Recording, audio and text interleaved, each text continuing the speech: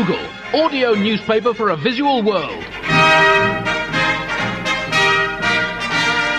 Hello, Buglers, and welcome to a truly historic issue 48 of the Bugle for the week beginning Monday, the 13th of October, 2008, with me, Andy Zaltzman, here in a studio in London, next door to the studio being used by the radio station Planet Rock. So, if you hear some rock coming in the background, it's from Planet Rock. And in New York City, it's John Oliver. Hello, Buglers. Hello, Andy. I'm back. I'm back in New York. We've got Paul the engineer back. I feel this is the Bugle at maximum capacity. I met Robert De Niro this week, Andy. He was a guest on the show, and he walked past me after I'd done my bit and said, "Hey, that was funny, kid." he called me kid. I felt like a 12-year-old. "Oh, thanks very much, Robert De Niro." "All right, Mr. De Niro, thank you." As he's walking down the corridor, he said to the person he was with, "Is he really British?" And all of a sudden it changed. "Hey, De Niro, come back here." "Damn right I'm British. Are you really Italian?" Well, I had some nice salami. There you go. How was Yom Kippur, Andy? Sensational, mate. How did your atoning go? Oh, did you there's atone? some amazing atoning. I mean, really high-class atoning. Some of the atoning angles that I managed to pull off were really quite staggering. I'm like the Roger Federer of atoning. Best Yom Kippur ever. Yeah, we just all gathered around the fire and opened all our presents, and just a lovely family occasion. No, hold on, that's not Yom Kippur, Andy. That's Christmas. Yeah. Bad Jew. It is the week beginning Monday, the 13th of October, and that means there are some very significant anniversaries this week. Today, Monday, it means it's 1,954 years since Nero took power in Rome. And we ask, will Italy ever recover? It's looking increasingly unlikely. Tuesday means it'll be 942 years since the Normans beat King Harold at the Battle of Hastings, taking advantage of the fact that Harold had had to play a title eliminator against the Vikings a couple of weeks before. And a lot of his key players are ruled out of the Hastings match with serious injuries or death. But William was a top-class conqueror, and in decisive, era-defining battles, it's not winning that's important, it's the taking part. So well done, Harold and his team. Not, of course, that the press at the time saw it that way. He got slaughtered the next day in the press, Big Harold, losing at home to the French. I just don't think the English press are ever going to accept that.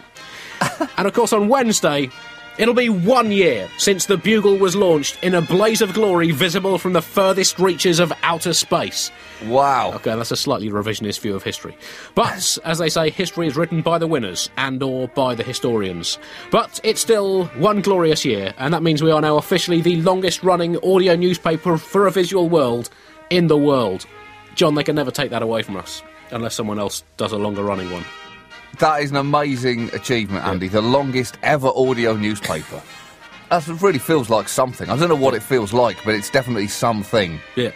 I feel a bit like Isaac Newton must have felt when he discovered gravity. Wow. You did go with a big reference. Oh, is this what it felt like? Well, I just feel like I've got a bit of apple in my hair. So there will be a special Bugle birthday section later in this show. So hang on to your audio hats. It's going to be fun. It's going to be funky. It's going to be fundamentalist. Don't say the word funky, Andy. You can't carry that off. It sounded like you were saying it with a PH. As always, some sections of the Bugle are going straight in the bin. This week, a special cheese section. How to choose the right cheese for you. Cheese to seduce a lover. Cheese to intimidate a chess opponent. Cheese to befuddle a man-eating predator. We tell you the best cheeses for different social occasions. The divorce, the passing of judicial sentences, and the annual office food fight. Plus, cheeses of the month, including the backside Schunkspruch. That's a goaty little number in the shape of a buttock.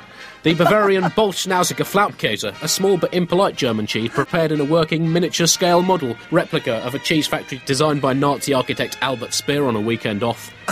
The Australian G'day Gouda, that's the Steve Irwin Memorial Crocodile cheese. The blue-veined Funkatronic, I don't think that needs any further description. And the outstanding cheese of the month, the very rare Victorian Penshurst, made from milk containing DNA from Queen Victoria, as recovered from a bottle used by the future King Edward VII as an infant, then matured for 10 years under the cricket pitch at Penshurst in Kent, where Queen Victoria once got hammered in the Leicester Arms to celebrate the end of the Crimean War, and ended up standing on the bar billiards table singing the national anthem at 3 in the morning, wearing a suit of armour, cricket pads, and brandishing some antlers.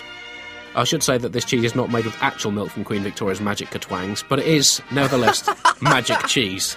And that is a mark of the woman.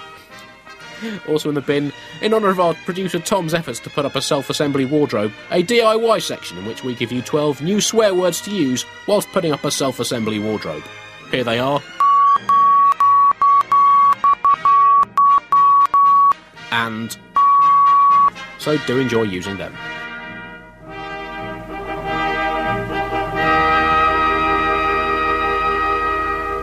Top story this week, and how low can you go? The McCain campaign has decided to go extremely low this week, wobbling their way under the moral limbo pole as their supporters chant along excitedly. McCain has spent the past week baiting his own crowds like a child running a stick across the cage of a very irritable and ever so slightly racist lion.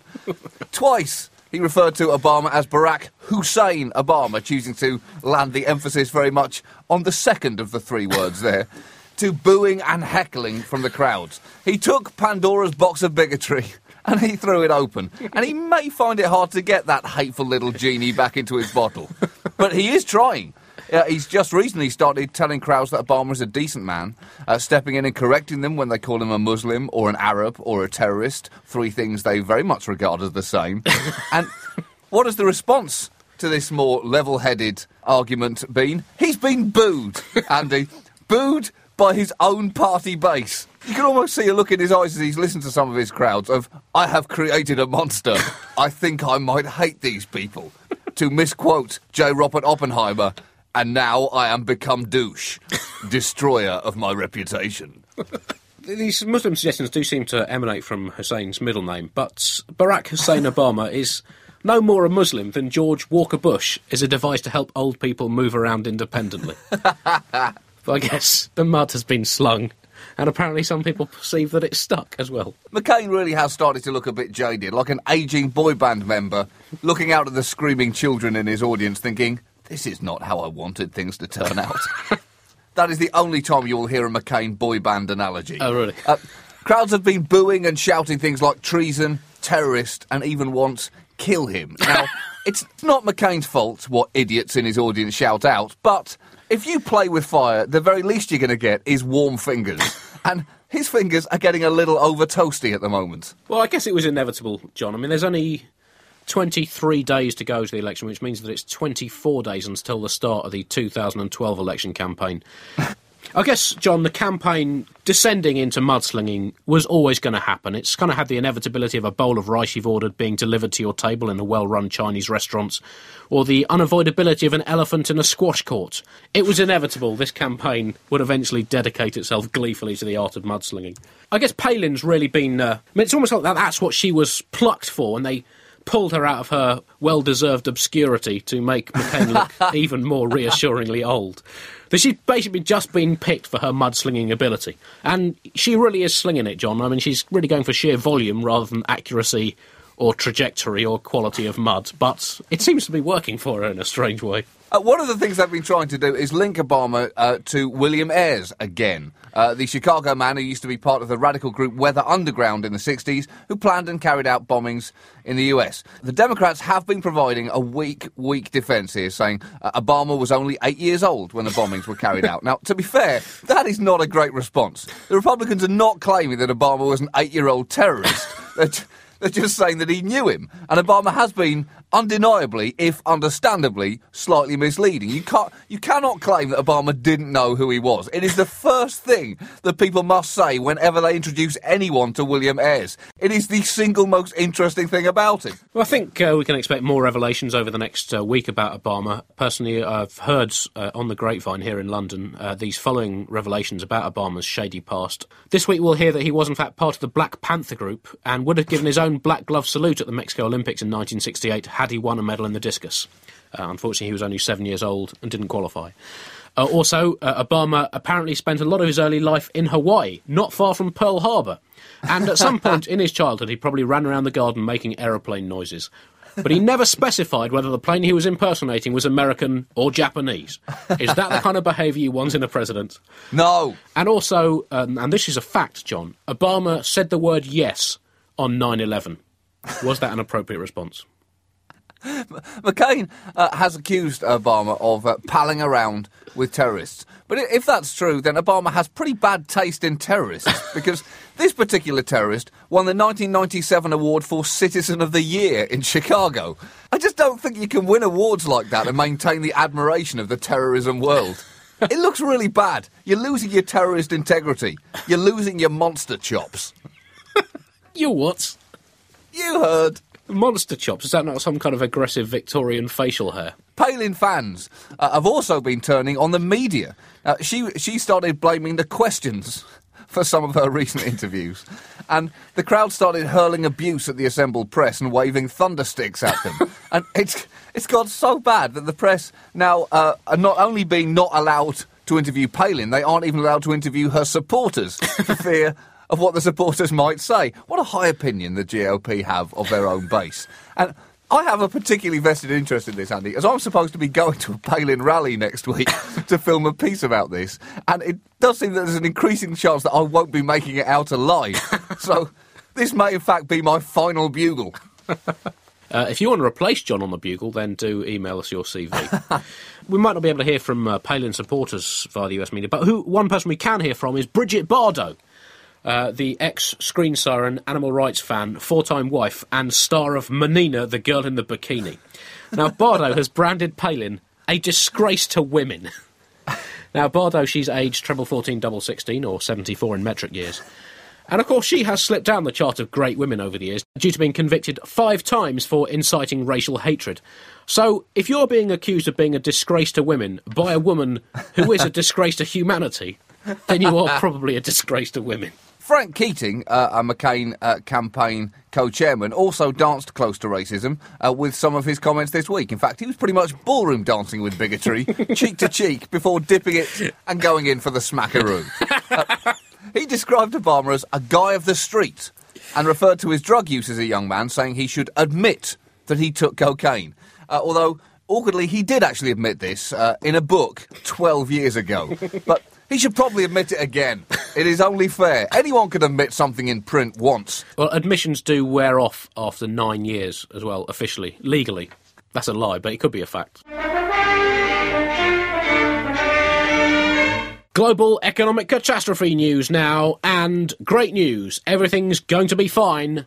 The British government has bailed out some of the British economy, just like America did the week before. 50 billion quid of public money is going to save the banks. And, John, you might not really approve of the world economy melting down, but I think in many ways it's great news for economists, because it's got it on the front pages rather than buried in the middle of the newspaper. And all the kids at playgrounds around Britain now are going around wanting to be Alistair Darling during break when they do their economics games. They're growing up dreaming of being fund managers, and I think this is great news. You're right. Hank Paulson is the new Justin Timberlake. He's bringing economics back. If money does indeed make the world go round, then it seems it can also make the world stop going round and freeze in a blind panic. This week has seen more opposite of good news happen across the global financial markets. The Dow is continuing to look like a bungee jumper who has forgotten his cord. And it was said in the past that when the US sneezes, the whole world gets a cold. Well, what seems to have happened here is that the US has thrown up all over itself, and now the rest of the planet is involuntarily projectile vomiting in response. The G7 group are meeting in the US over the weekend to come up with a plan to prevent the world from sliding into recession. Either that, or they're sitting behind closed doors whispering, "We are into each other's ears. And there is a suggestion that the world takes on Britain's plan to guarantee lending between banks. A British plan, Andy. We are saving the world again. Either saving it or destroying it. The point is, at least we're making the decisions. We're back. This is it. This could be the return of the British Empire. It sure feels like it. Should I go outside and start ordering Americans around? I think you should try ordering them around at the Sarah Palin rally next week, just to see what happens. Oh, boy. Please don't remind me of that, Andy. Okay, let me just have this day. Following talks with the economic leaders, Mr. Bush said, "We must ensure the actions of one country do not contradict or undermine the actions of another. In an interconnected world, no nation will gain by driving down the fortunes of another. We are in this together. We will come through it together." Things must be bad, Andy. He is starting to sound like a hippie. He doesn't believe any of those things. Also this week, Gordon Brown, who is loving every minute of this economic crisis, he told a joke, and this is believed to be his first career joke, possibly his first lifetime joke. And not only that, John, but he blew the roof off. He was giving a speech, and a phone went off, and he said, Okay. "Is that another bank going under?" And the nation laughed as one. That would have been a lot funnier had that not been a distinct possibility. Well, I guess you do There's have a to... time and a place for a joke like that, and it's not when you're leader of a country and that country is staring into a financial abyss. Yeah, he was delivering a speech at the Foreign Office, and a mobile phone went off, and he said, "I don't know if another bank has fallen somewhere." And as you say, John, would he have made a similar joke if he'd been talking in the aftermath of a terrorist attack rather than the economic collapse?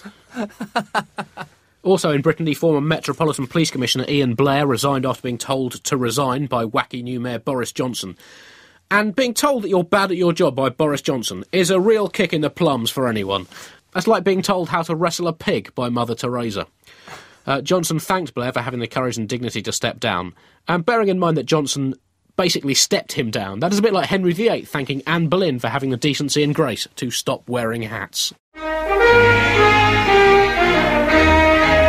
Environmental heroism news now, and well done to Starbucks, the alleged coffee merchants, who have saved the environment by agreeing to turn off some taps. It transpired that Starbucks had a company policy to leave a tap on in every single one of their shops. Apparently it keeps germs away and stops demons from haunting them. And the Sun newspaper in Britain claimed that this was wasting 23.4 million litres of water a day, which is enough to supply water to Namibia, which is one of Africa's thirstiest countries. And it's quite an odd company policy to have, John. That must have slipped through at the end of a board meeting when everyone wanted to go home. AOB, yep, I think we should leave the taps on in every single one of our shops. OK, approved. I've got to get home. The snooker's about to start. It's O'Sullivan against Ding. It could be fantastic. To run the water all the time, Andy, is supposed to prevent germs developing in the taps. And that's a lovely gesture. And it's going to be great to know that when humanity is dying of thirst, we are at least going to be germ-free. A spokesperson for Starbucks said that we recognise the opportunity exists to reduce our water usage once this story broke. It's a bit like communist Russia, saying that it saw the death of Stalin as a once-in-a-lifetime chance to cut down on purges. And now, the special Bugle birthday section. So welcome to the Bugle first birthday party. You join John and I here live in respectively London and New York, celebrating the Bugle's first birthday. So think back to what you were doing on the 15th of October 2007. Maybe you were celebrating the anniversary of Napoleon beginning exile in St Helena in 1815. Oh, God. Or even thinking back to 1582 when little Pope Gregory XIII implemented the Gregorian calendar, jumping straight from the 4th of October to the 15th. Maybe you were even lighting a scantily clad candle to mark 90 years since the execution of Mata Hari, who mixed exotic dancing and espionage like few people have managed since, apart from the former MI6 boss Sir Maurice Oldfield. And maybe, as you did so, you're wondering if your feelings of barely suppressible lust for a long-dead historical figure were normal in a pre-Hotties from History world. Or maybe, just maybe, you were listening to the first ever Bugle 1 year ago today. Here's, just to jog your memories, here is how that first episode of the Bugle began. This is a Times Online podcast. And here is how that historic first episode ended. This is a Times Online podcast. For more podcasts, go to timesonline.co.uk/podcasts. Great. Oh, I can't believe it. Great. Oh, It brings back how such things memories. have changed. How we've really moved on, Andy. It's just lovely to hear that again. I Really can't believe lovely. your voice was like that back then. How embarrassing. The Bugle is 1 year old, and Andy, I've made you an audio birthday cake. Oh, really? But be careful, aim it away from your face.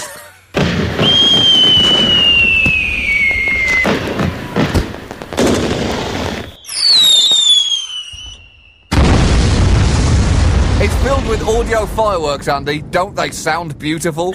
I think that one was a Catherine wheel. You should probably eat the rest of it outside. Oh, thanks very much. I'm really touched. I've actually bought you a birthday present. Oh, great. I'll just... can I unwrap it now? Yep.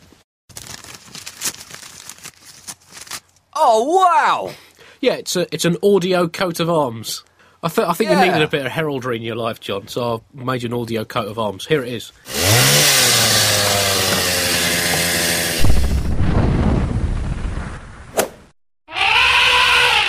Oh, you know me, Andy. I love pomp. Yeah, well, I thought those things just really kind of encapsulate what you bring to the Bugle. The chainsaw, your ability to cut through stuff. The catapult, your ability to fire stuff at stuff. The elephant, really your ability to remember stuff. And the golf swing, for your ability to slice things into a lake. Okay, well, my turn, Andy. Unwrap this next one from me. Okay, thanks. I know how much you like buffalo mozzarella.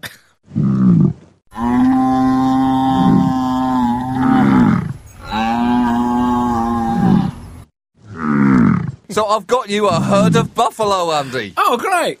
Oh, You can make your own. right. That's a bit. Your wife's going to love it. Well, it's a bit awkward, this, John, because that's just what Tom gave me for the Bugle's first birthday.